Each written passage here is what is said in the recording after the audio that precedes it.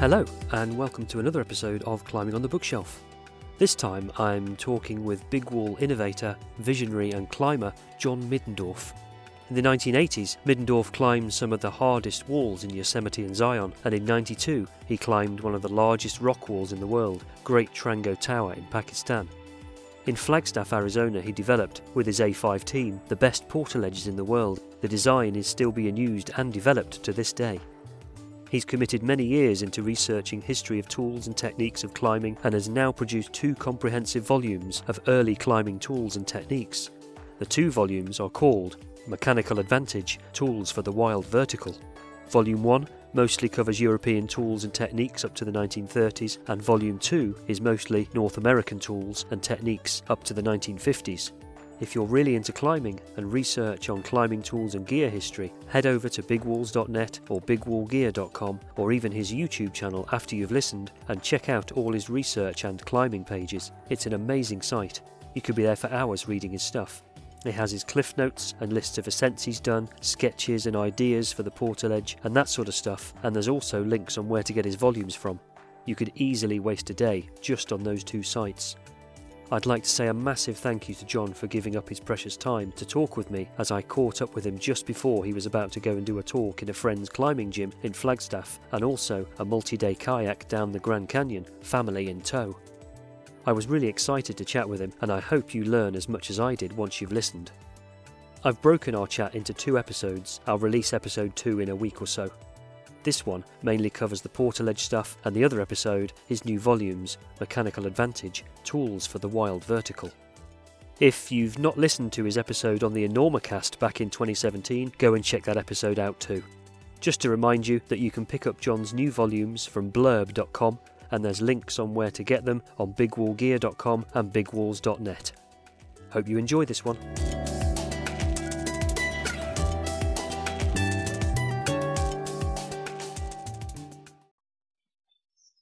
Hello.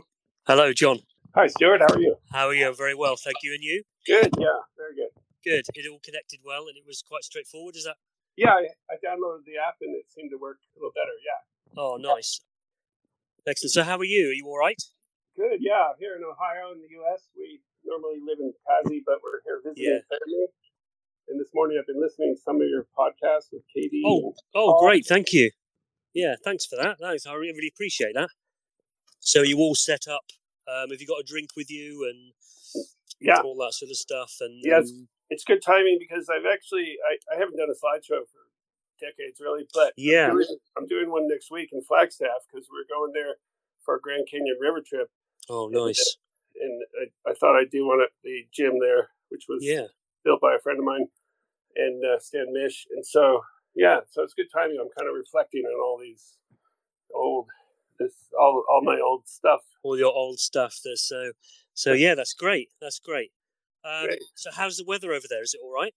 It's rainy here in Ohio right now. Oh, and it was very hot the other day. Okay. But yeah, we usually spend a week here visiting my wife Jenny's family, and it's Ohio's actually quite a nice place, really. We're in the UK. We're in the south. I'm in the southeast of the UK. Southeast. Towards the coast, pretty close to the coast, within a sort of maybe 45 minutes drive to the coast, south coast. Wales or? No, the south coast of England. Southeast, so southeast. Yeah. And at the moment we're having a bit of a heat wave. The last sort of maybe I'd say 4 or 5 weeks. I think it's probably rained maybe 2 days, and it's been in the sort of mid 20-25 degrees Celsius. So I reckon that's sort of 75 degrees plus. For a while now. It's that's hot for UK. It is for the UK, yeah. So things are going well, really. I mean, the weather's nice. I mean, getting outside and doing stuff, and it's not like you're stuck in the house because it's pouring down with rain or it's cold, which is what's usually like in summer in Britain. So one time I went to Stony Middleton, and Derek Hersey had told me to go there, and I hitchhiked there when I was a teenager. And it rained about 2 out of 3 days. And one of the locals who was climbing there with me, he's like, "This is the best summer ever." Okay, it's been sunny for like a couple of days, and that's it. Yeah. Oh, excellent. So, if you don't mind, we'll crack on if that's all right. Sounds great. John Middendorf, welcome to Climbing on the Bookshelf. Thank you, Stuart. Appreciate you inviting me. I'd like to start, if that's okay, about you talking about your early life and where you grew up. For the people that don't know or haven't heard about you, I'm pretty sure everybody has in the climbing world, and where you first started to go out in the outdoors and when you first noticed climbing. Sounds good. Yeah, when I was 14 years old, my mom decided that I was getting in too much trouble being a young teenager during the summer, not much to do. And so a cousin of ours had gone to a mountaineering school in Colorado called Telluride Mountaineering School. And so she sent me out to that. And 14 was like the minimum age you could go. And it was a tough program. I later did some programs with Knowles. And when I think back on what they were putting us through at the Telluride Mountaineering School, it was tough. You know, the first morning you got there, you did calisthenics before the sun rose, and then ran up about a mile and a half up to this lake that was just above freezing. Yeah, so that was the introduction, and then for about 5 weeks, we would just do these 1 week to 9-day tours around the Colorado San Juan Mountains, and mostly backpacking with heavy loads, but a lot of climbing too. One of the objectives was, I think it's the Needles Range. We would go in there and there'd be lots of rock climbs that were moderate climbing, maybe 5.2 or 5.3. And we would just have a rope, really. Maybe a rope, a couple slings, and maybe a few carabiners. But basically, that was the style of climbing I learned how to climb on, these big, long rock ridges where you're finding natural blaze, you're tying in with a bullet on a coil, you're belaying each other safely, and often having to rappel off with a body rappel. So that was my first year of climbing, was exploring the Colorado San Juan Mountains with very simple equipment, basically, but yet doing very wild exposure and pretty amazing climbs there, really. And then I thought that was it, really. But then I met a friend of mine in high school, John Ely, and he was keen to climb. And so we started climbing at this local crag in Washington, D.C., called Carter Rock. And Carter Rock's sort of maybe 15 to 20 meters high at the most. But it's got lots of technical sort of bouldery climbing, face climbing mostly, a few cracks. And so we'd go there in top rope whenever we could get a ride from one of our parents. This was in grade, 10th grade. And so this is before you could drive yourself there? Yeah, when a teenager having their own car back then was pretty rare. So we basically were able to build our skills up to about 5'9", 5'10" level just by top roping these thin climbs. Yeah, so what sort of year was this? What, in the 70s was it, I guess? So yeah, the gear is kind of the cusp of the clean climbing revolution. There were still climbers there who were hammering in pitons, but we had read Roll Robbins's basic and advanced rockcraft, and he was a proponent of the whole clean climbing, and he talked about how he learned about it in Britain, in fact, and so that's who we were too. We were clean climbers. Pitons were the old style, and we were going to climb clean with these nuts, and basically back then you had the hexes from Chenard, and peck crackers were around, these round nuts that were sometimes fit somewhere. And then you had stoppers, basically. And Forrest had come out with Tetons, and there were also these cracking ups. And so, but basically the Tetons were we never seemed to figure out how to use those, really.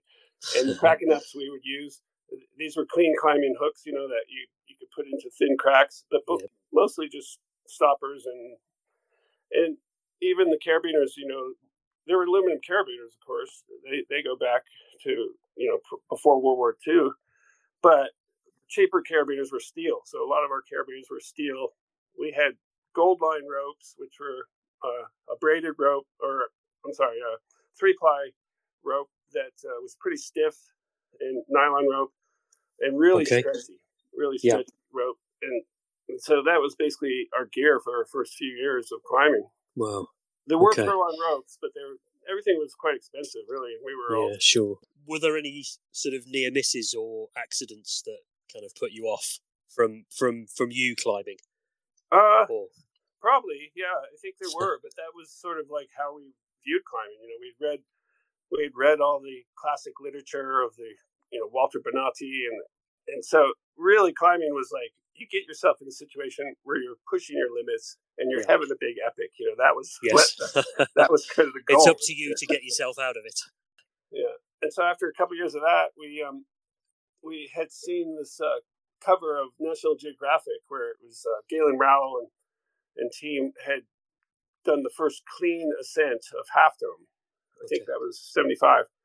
And so in 1977, my friend John Ely and we borrowed my sister's car. I think he had just gotten his license, and we drove out to Yosemite and we climbed Half Dome, just like we had seen in the National Geographic. And we climbed it all clean and proper adventure. Oh, it was fantastic. Yeah, it was just mind blowing to be able to be up there and for me that's what climbing was all about. We needed to get our skills, our free climbing skills solid, but really it was about climbing those big faces. That's always what appealed to me, and so everything was about training to climb. Sure. From when you first went to Yosemite and borrowed your friend's sister's car, what was it like the drive into Yosemite? How did that? Is that the first time that you'd seen it, or obviously I think you might have seen it in magazines or whatever, and was it as awe-inspiring as everyone says it is the first time you see it?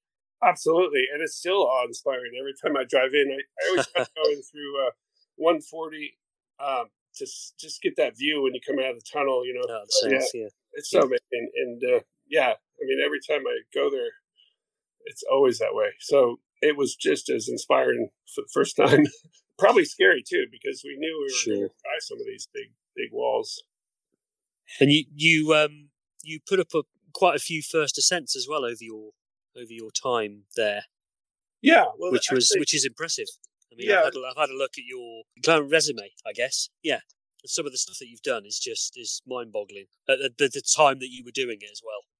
Well, I think after getting this first experience as a teenager, then I never really thought I would become a climber. I thought it was just going to be something I did as a hobby, and then I was really focused on becoming an engineer, basically. So I studied hard in high school, and I went to good universities, but through university, I was always climbing, and climbing was definitely a passion.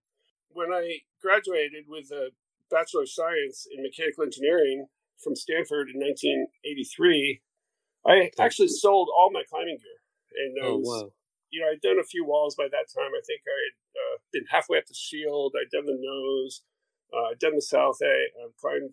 I climbed the Zodiac, by that time. But, basically just a few of the sort of moderate walls. And so I was, in 1983, I was like, okay, that was fun. Now it's time to become an engineer and get real with my life and have responsibility. Yes, and I had an interview and a job offer out in Ohio, here exactly where my wife is from. Wow! Okay. We didn't meet until 40 years later, and so I bought a motorcycle, a BMW R60/5, an older one, and I was going to just do my last tour. And so everything I owned was in my saddlebags. I did keep a pair of climbing shoes and a chalk bag because I love bouldering. And I started off on my journey to drive cross country, but I thought on the way, I would go via Yosemite and just see it one more time to the Midwest. And I ended up meeting Mortar Braun, who was working on the rescue team there, and who lived there for decades and decades. He just recently moved away, but and he invited me on the rescue team. He said, "Hey, we need another member on the rescue team. It's winter." And so the next thing you know, I'm on the Yosemite rescue team, climbing every day with Warner and a lot of other great people there. And but still, that passion for me was like climbing the walls. And at the time, this was 1984 now. At the time, it was really mostly, the focus was really on long, bold free climbs, which I also did. I mean, I climbed Astroman 7 times. I loved climbing these long free routes, but that was never my sort of desire to just be a long free climber. It was more about these big impossible walls. And so I just started climbing El Cap lots, and probably, 10 times a year. And then eventually I got to the point where I figured I could do new routes on El Cap. And so I learned how to scope out the new lines, and, I could tell I knew where the routes went, and learned how to, in the morning, look at it with a telescope or binoculars, and then, see if you could map it out, and then also look at the evening light and try to figure out what was up there and if it was possibly climbable. So was it completely different to when you scoped it out and had a look to when you were actually physically there? Was there anything that stuck out and you thought, well, I don't remember seeing this? Well, you learn by experience, but the reason why you create these complete maps on the ground is because you might be up there in a thin seam and it blanks out, and there's a bulge to your right that you can't see around the corner. But if you refer back to the map you made back on the ground, you know there might be a good feature there that can be accessed and climbed. Okay. So the whole idea of swinging around up there and that was like that was it for me. Like just being able to go up there and climb these routes, using minimum of bolts and just trying to naturally use features that were on the wall.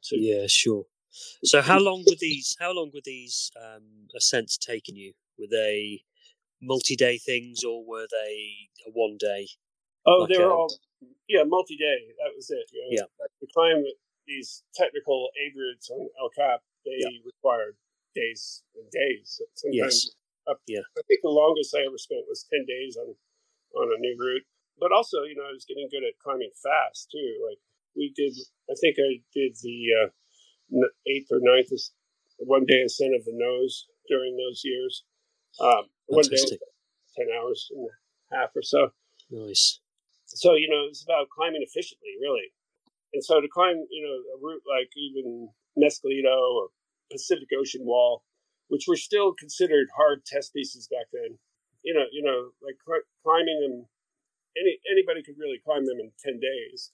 But, the idea was to be as efficient as possible, work hard each day, have a long day, get up early and climb them so in fast times, really. Because really, also Yvon Chouinard's adage that he wrote in the American Alpine Journal in the 60s, he wrote about how Yosemite was the training ground for the greater ranges.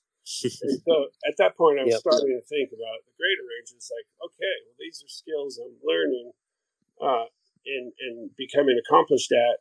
And maybe one day I'll be good enough to go to the greater ranges and test my skills, which did end up happening. But so really, it's like moving fast and efficiently was part of the game, and being bold, really, and trying to that involves being bolder than it would if you just want to take your time and make sure every placement is 100% perfect. And so great. So what was the main greater range? What was your first experience on one of the greater ranges? Because I know that you've climbed Great Trango Tower. Back as in the Karakoram. That wasn't your first? I went to Baffin Island in 1986. Okay. And we went in the winter. It was on the edge of the season of winter because we were concerned about how we were going to get up the valley. And so we went up when the river that cuts through there was still frozen, so we could take snowmobiles up. I think it was like March, perhaps. But when we got up, we were going to do a new route on Asgard. We got about 6 or 7 pitches up, but it was just so cold. It was so cold that you could actually melt water, fill up your water bottle, hang it on the inside your portal edge, and just watch it crystallize in like 15 Just before your eyes. Yes. Yeah. It must have been 50 or 60 below, because later we hiked out, and I remember in one of the huts, which had a thermometer, I walked out to use the natural bathroom, and the temperature said negative 45, and it felt balmy to me. I was in the heat, and so we'd just been in this incredible cold snap, perhaps, but that we failed because of that. And so after that, I well, I wasn't really sure what I was going to do, but the transition for me was actually basically feeling like big walls were that was where I wanted to go. But then in 1986, I also got hit by a big storm on the south face of Half Dome. And we went up there with state-of-the-art equipment. You know, we had the best portaledges that were being made at the time, and synthetic bags. But we went up there and we got caught in one of Yosemite's worst storms. I guess there were tornadoes down in Merced and crazy wind on that south face of Half Dome. It's the backside of Half Dome. It's in Little Yosemite Valley, and basically in Little Yosemite Valley, when there's a storm, that whole valley just turns into a Venturi wind tunnel.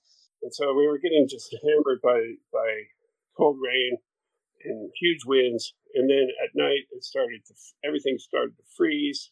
So we're completely saturated by the storm. But sure. What happened is we had these three one-person portaledges. I was up there with Mike Corbett and Steve Bosky.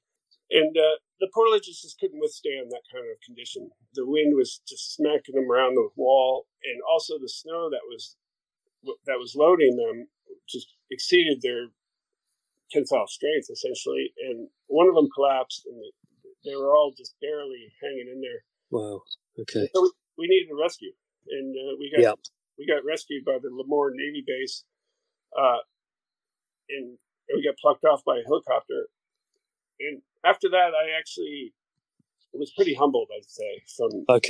Because up to that point, I felt like anything was possible. I could do anything, on these big walls and survive anything and suffer through any conditions. Yeah. But after nearly dying on that wall, I decided to take a break. Sure, okay.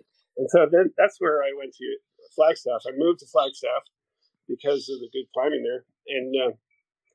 And I started a business called A5 Adventures. We'll now take a quick break and get back to the show after this ad. Are you tired of drinking your morning coffee out of boring plain mugs? Look no further than Climbing on the Bookshelf podcast mugs. The mugs are designed with the avid climber in mind. With the show's unique design, you can show off your love for climbing literature and the podcast at the same time. Whether you're sitting down and listening to Climbing on the Bookshelf, a pro climber, or just starting out, the mugs are a perfect addition to your collection of climbing gear. But wait! Are you looking for more ways to show your love of climbing for your favourite climbing literature podcast? Look no further than our exclusive Climbing on the Bookshelf unisex t-shirt. Not only does the unisex t-shirt look great with the show's logo, they're also incredibly comfortable to wear. The unisex t-shirt is perfect for any climbing activity, whether you're hiking to the crag or just lounging around waiting for your turn at the climbing gym to send your next proj. With different colours and sizes available, you'll look great even when you're sitting down and reading a mountain literature book, of course. How about a Climbing on the Bookshelf tote bag? This is the perfect accessory for carrying some of your climbing gear. You can even use it for non-climbing related shopping outings too. But why would you do that? You could put your groceries in it, put a picnic in it, maybe even that new mountain literature book or guide that you've been hankering after in your local bookshop. So, if you're a fan of climbing literature and love listening to Climbing on the Bookshelf, don't wait any longer to get your hands on our exclusive Climbing on the Bookshelf mugs, unisex t-shirt and tote bag. Did you get the message that the t-shirt is unisex? Or did I overdo it a bit? Order now and show the world your love for climbing and your favourite climbing literature podcast. See the link in the show notes or head over to Instagram @ClimbBookshelf where there's a link in the bio. Happy climbing, and now back to the show.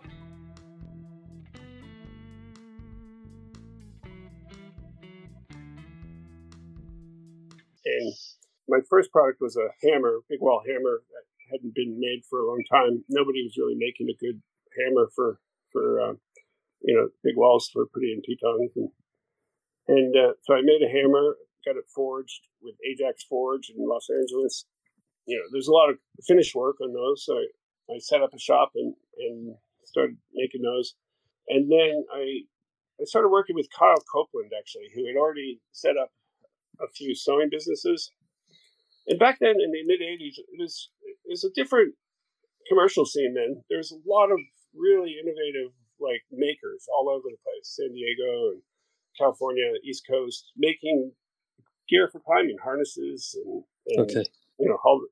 Everything you can imagine for climbing was you usually bought it from these small companies rather than Black Diamond or sure. Yeah. But you the gear, and you'd have people like Dick Silly, who was walking around parking lots in Joshua Tree, and just rack full of like harnesses and chalk bags, and so you bought your gear locally, from other climbers who were making gear, and so I joined that contingent. Okay. Business A5, and so Kyle Copeland joined up with me, and he taught me how to sew. Basically, he knew all about how to build a sewing table and what kind of sewing machines to buy, and so I got set up with that, and then started designing and making a better portaledge. So that experience on Half Dome was that your inspiration to make the portaledge better? Absolutely. I realized that's the limitation. If you're going to do stormproof, rather. If you're going to do El Cap wall in a remote in the greater ranges, you're going to get conditions like that, and that it's just impossible. And basically, up to that point, really, when you look at all the big walls that had been done, I mean, they've either been done alpine style or with a lot of fixed ropes, or they had really good natural ledges. But it was clear that there were a lot of walls out there that had incredible, or they were just incredibly good sufferers, like Charlie Porter on Asgard, for 7 days or something. But to actually, even that is a lot of luck. And like Charlie Porter, I'm sure he lucked out in a way when he did some of those amazing climbs in the 70s in these remote areas. But most of the big walls that were being done in Patagonia and Baffin, they were done with a lot of fixed ropes. That was kind of the big wall style. Okay. Fix, and keep coming down to the ground. But that I grew up, climbing in Yosemite, and that was the big division back in the 60s about climbing with or without fixed ropes. That was Will Robinson's big thing. It's like, no, you start from the ground. You don't have fixed ropes, and once you leave the ground, you're committed. So it's about the commitment really that we were looking for. And so I realized, there wouldn't be, there's not going to be that next level of big wall climbing in these remote ranges until there was a better shelter that you can hang to point and survive any kind of storm. So that was my goal. Because it's quite a niche thing to improve on. Were there any other uses that you thought that it could be used for? Was it just purely for climbing that you had in mind? Oh yeah, just purely big wall climbing. Really, just do these multi big walls and be able to hang out in the storm. And that's basically, in Yosemite. I mean, in the 80s, people would go up, and if there was a storm, they would probably be saturated and cold and wet, and that was the fun. They probably wouldn't die in the state-of-the-art Bermici ledges that were being made at the time. They weren't going to stay dry, and they probably were going to be so cold that they were going to retreat. So, the idea was to create a shelter that was still light and easy to set up and compact, so you could actually survive and keep going. Really. So what was the weight of that first redesign that you did? The first one I made was for Mug Stump. He asked me to build him one for a route he was looking up to do up in Alaska. And so that one weighed, I think it was like 10 or 11 pounds, like 5 kilos. And then the fly was another 2 kilos. And that's what I realized too. It's like nobody had been making flies out of anything heavier than like just regular tent fabric. And I knew, after Half Dome, these flies were actually shredding in the wind. I knew that you had to use a heavier material for portaledge because, the conditions on a wall, you're up there basically in the sky. And you're not in the ground, the wind will always be a slower speed. But when you're up in the sky, the winds can be really furious. You get the full force of it, Yeah. And so I, beefed up the fly material, and I basically engineered a frame that could really withstand, not just body weight for 2 people, but to actually you could actually put 4 people in it and bounce up and down. In fact, that's how we tested our products. If I ever built a new portaledge, I'd always test it by getting everybody in the shop. Okay, let's get everybody on. Let's load them in. And then we would just bounce until something broke. Once I could see what broke, it was like, okay, let's reinforce this. And so and that's really the minimum. And I still recommend that I help a lot of people make portaledges over the years, and I always recommend like build your first one, break it, and then repair it, and figure out how to make it better. Sure. So how many iterations of the portaledge have there been, and what's the latest one? Oh, okay. Well, probably I've thought about dozens and dozens of portaledge designs. It's sort of it's obsession, I guess you could say. Try making them more compact. Really, that's one thing I think that's missed in some of the modern offerings. It's like you want it to be really compact so you can just pack it away. And so I've made portaledges that you can fit in a day pack, or but basically, I've played around with dozens of designs, and I've probably pictured most of them on my website called bigwalls.net. Okay. But originally in the 80s, I was working on just a straight rectangular frame with block corners. And so we made 3 different sizes of that: a 1-person, a 2-person, and we made some 3-person ones and some bigger 2-person ones so you could, if you didn't mind the extra weight and extra larger pack size, you could have a little more comfort. And so were they mainly used for kind of bigger expeditions? Basically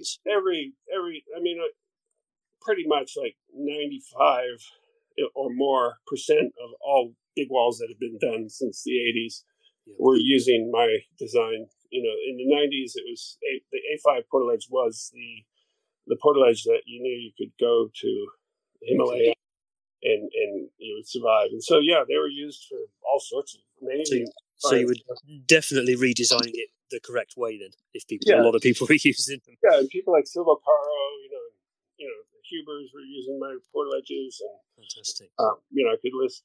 Basically any of the great big walls that were done in the late 80s and 90s were using the A5 because they were built to really withstand that kind of exposure. Yeah, sure. That's incredible. Well done, you. Oh, thank you. Yeah. And then, so I did that throughout the 90s and just kept refining them. And every refinement I would test myself. I would go somewhere with them and make sure they were the best. And if there's any way to improve them, I would take notes and get back to the shop and refine everything. But I was always looking for lightweight. So I didn't really go for all the features you might see on today's portaledges, like beer coolers and there's all sorts of extra stuff. All home comforts you could slot in. Yeah, I was just making the most efficient, sort of lightest weight possible. And so back to my climbing. And so one of the truest tests for these portaledges was in 1992. I was invited to join the Swiss expedition, the Great Triangle Tower. And so I designed a lightweight titanium portaledge that only weighed about 10 pounds, less than 5 kilos. Sure. It was a compact one. It was a little bit smaller, but I didn't mind curling up. And, it wasn't about comfort. It was about survival. And but it was very lightweight. And we tested that on Great Triangle Tower on a 18-day climb there. They were called the Grand Voyage. The Grand Voyage, yes. That was very brave. I presume you tested it before no. You took it. You just took it straight out and tested it there and then. The titanium one, I probably did test it in the shop, but I just felt confident that was... mostly we're making them a bit heavier and a bit more robust, but I felt like for a trip like that, we really needed to really just be as lightweight as possible. But it was concern. It wasn't like I was that confident. We got caught in a storm about 19,000 feet, almost 600 meters.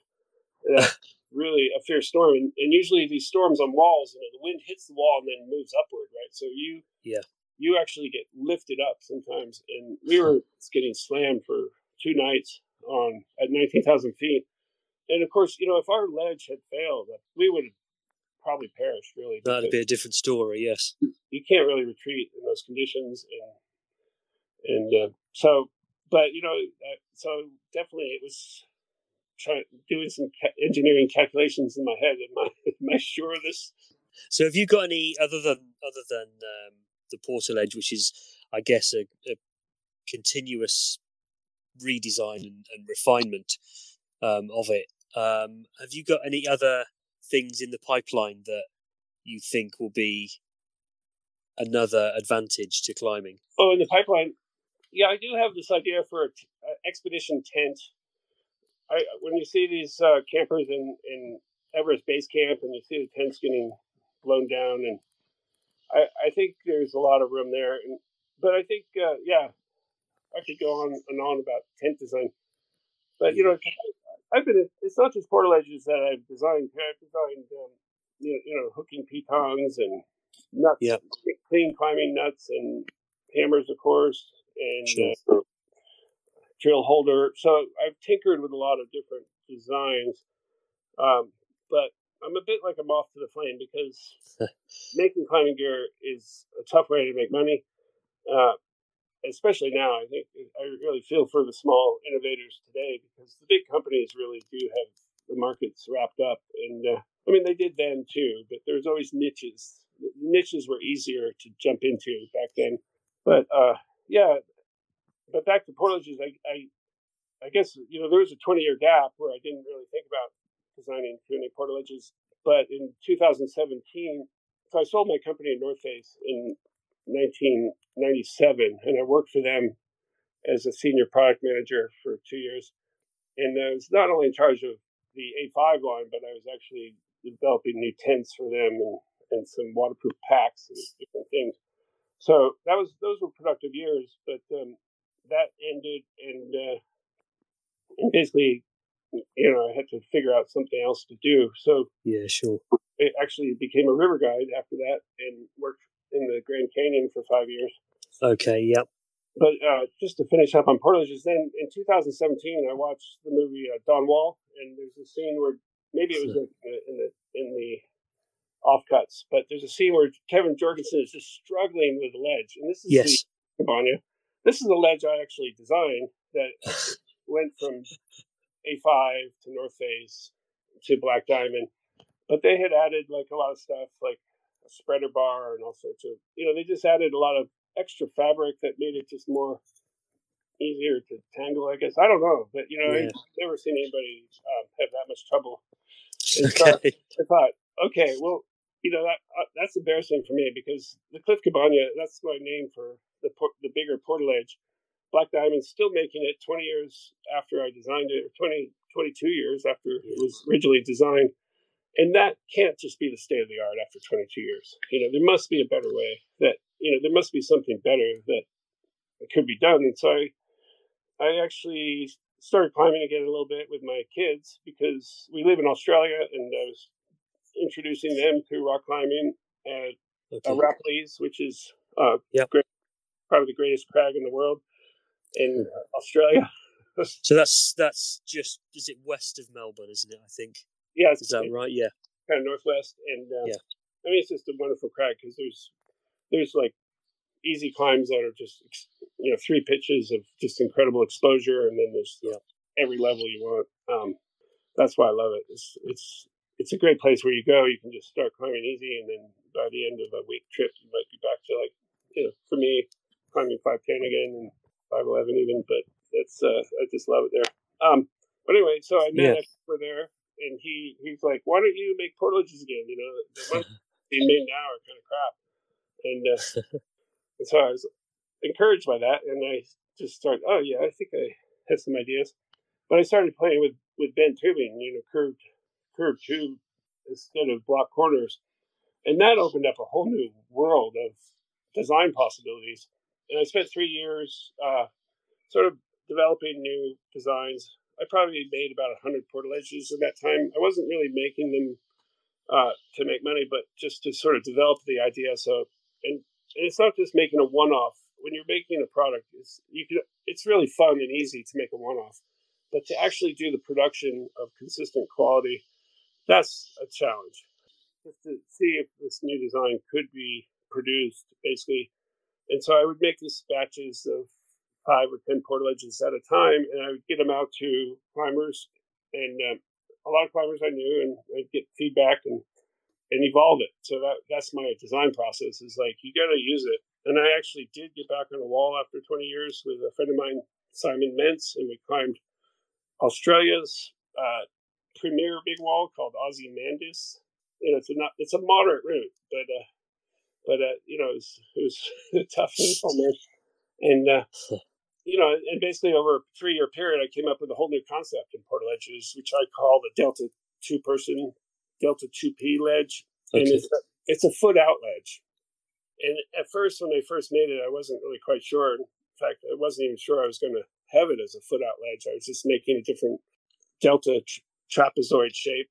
And when I realized how stable it was, so much more stable than a rectangular ledge, which can seesaw when the long side's against the wall, this delta ledge was just incredible. It was like, wow, I was surprised as anyone really when I saw how stable the design was.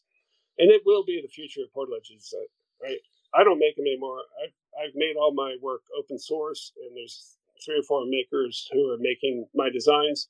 Yeah. But I'm pretty confident that this design with a foot out configuration where your head's to the wall and your feet are out in the air side, 2 people side by side that way, that is the future of portaledge design. And it's just going to be, just like ones I was making back in the 80s. It's just going to take a few years for the major manufacturers to catch up, I guess. But they will. Black Diamond just came out with a sort of a clone of my earliest D4 portaledge with curved corners. And so, they're basically just 2 or 3 years behind. And I've offered to help them. I actually know a few people at the company, and I email them every once in a while going, if you ever want to read I'm here to help. I'm not asking for royalties. I just like to see better climbing gear for climbers. Sure.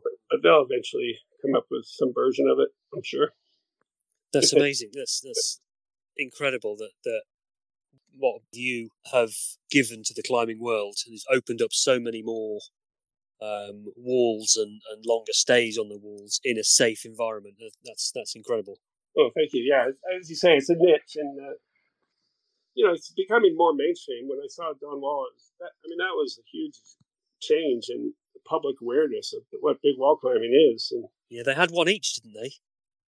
No, they had one each, or it was. I think they did, yeah. But they had 2, but they were a cameraman up there, so I think they had a team of 4, really. Well, you saw 2 on the screen anyway. Yeah. So but yes, I'm sure the rest of the crew and everybody had them as well. So, but that's amazing. That's incredible. Well done. That's fantastic. That's still a good ledge. That Black Diamond Cliff Commodity. It's just outdated, and probably heavy compared to what you could do. And so the curved corner design is really a more efficient way to create a hoop frame, basically. It's all open source. If any manufacturers are out there, feel free to grab my plans and start tinkering. And remember to test. Remember to break your first one. Yes, definitely. Break it. Yes. Not up in there. Oh, fantastic. Oh, thanks for all that history of everything that you've done and what you've brought to climbing. It's amazing. So fascinating to hear someone talk enthusiastically about it. It's fantastic. Thank you for that. Oh, well, thank you, Stuart. Yeah, I'm just looking at the time. Have we been speaking for 45 minutes already? It's something like that. Well, I must say you've been speaking for about 45 minutes, and I've been saying yes and things like that. So, yeah. One thing about big wall climbing is, it was always considered just for aid climbing all the time. But for me, big wall climbing was about really being a solid free climber and cutting loose and being fast and efficient. And right now, I think alpine big walls are probably a big focus in the mountains. But I do think that, the kind of more technical kind of Great Trango East Face walls will sort of have a renaissance. They were really, in the 90s, that was really the key. And when they do, it's the kind of skills that you need. You need to be a really well-rounded climber, I think. So it's not just about being a good A climber. It's being a good ice climber and a good free climber. And a good mixed climber, yeah.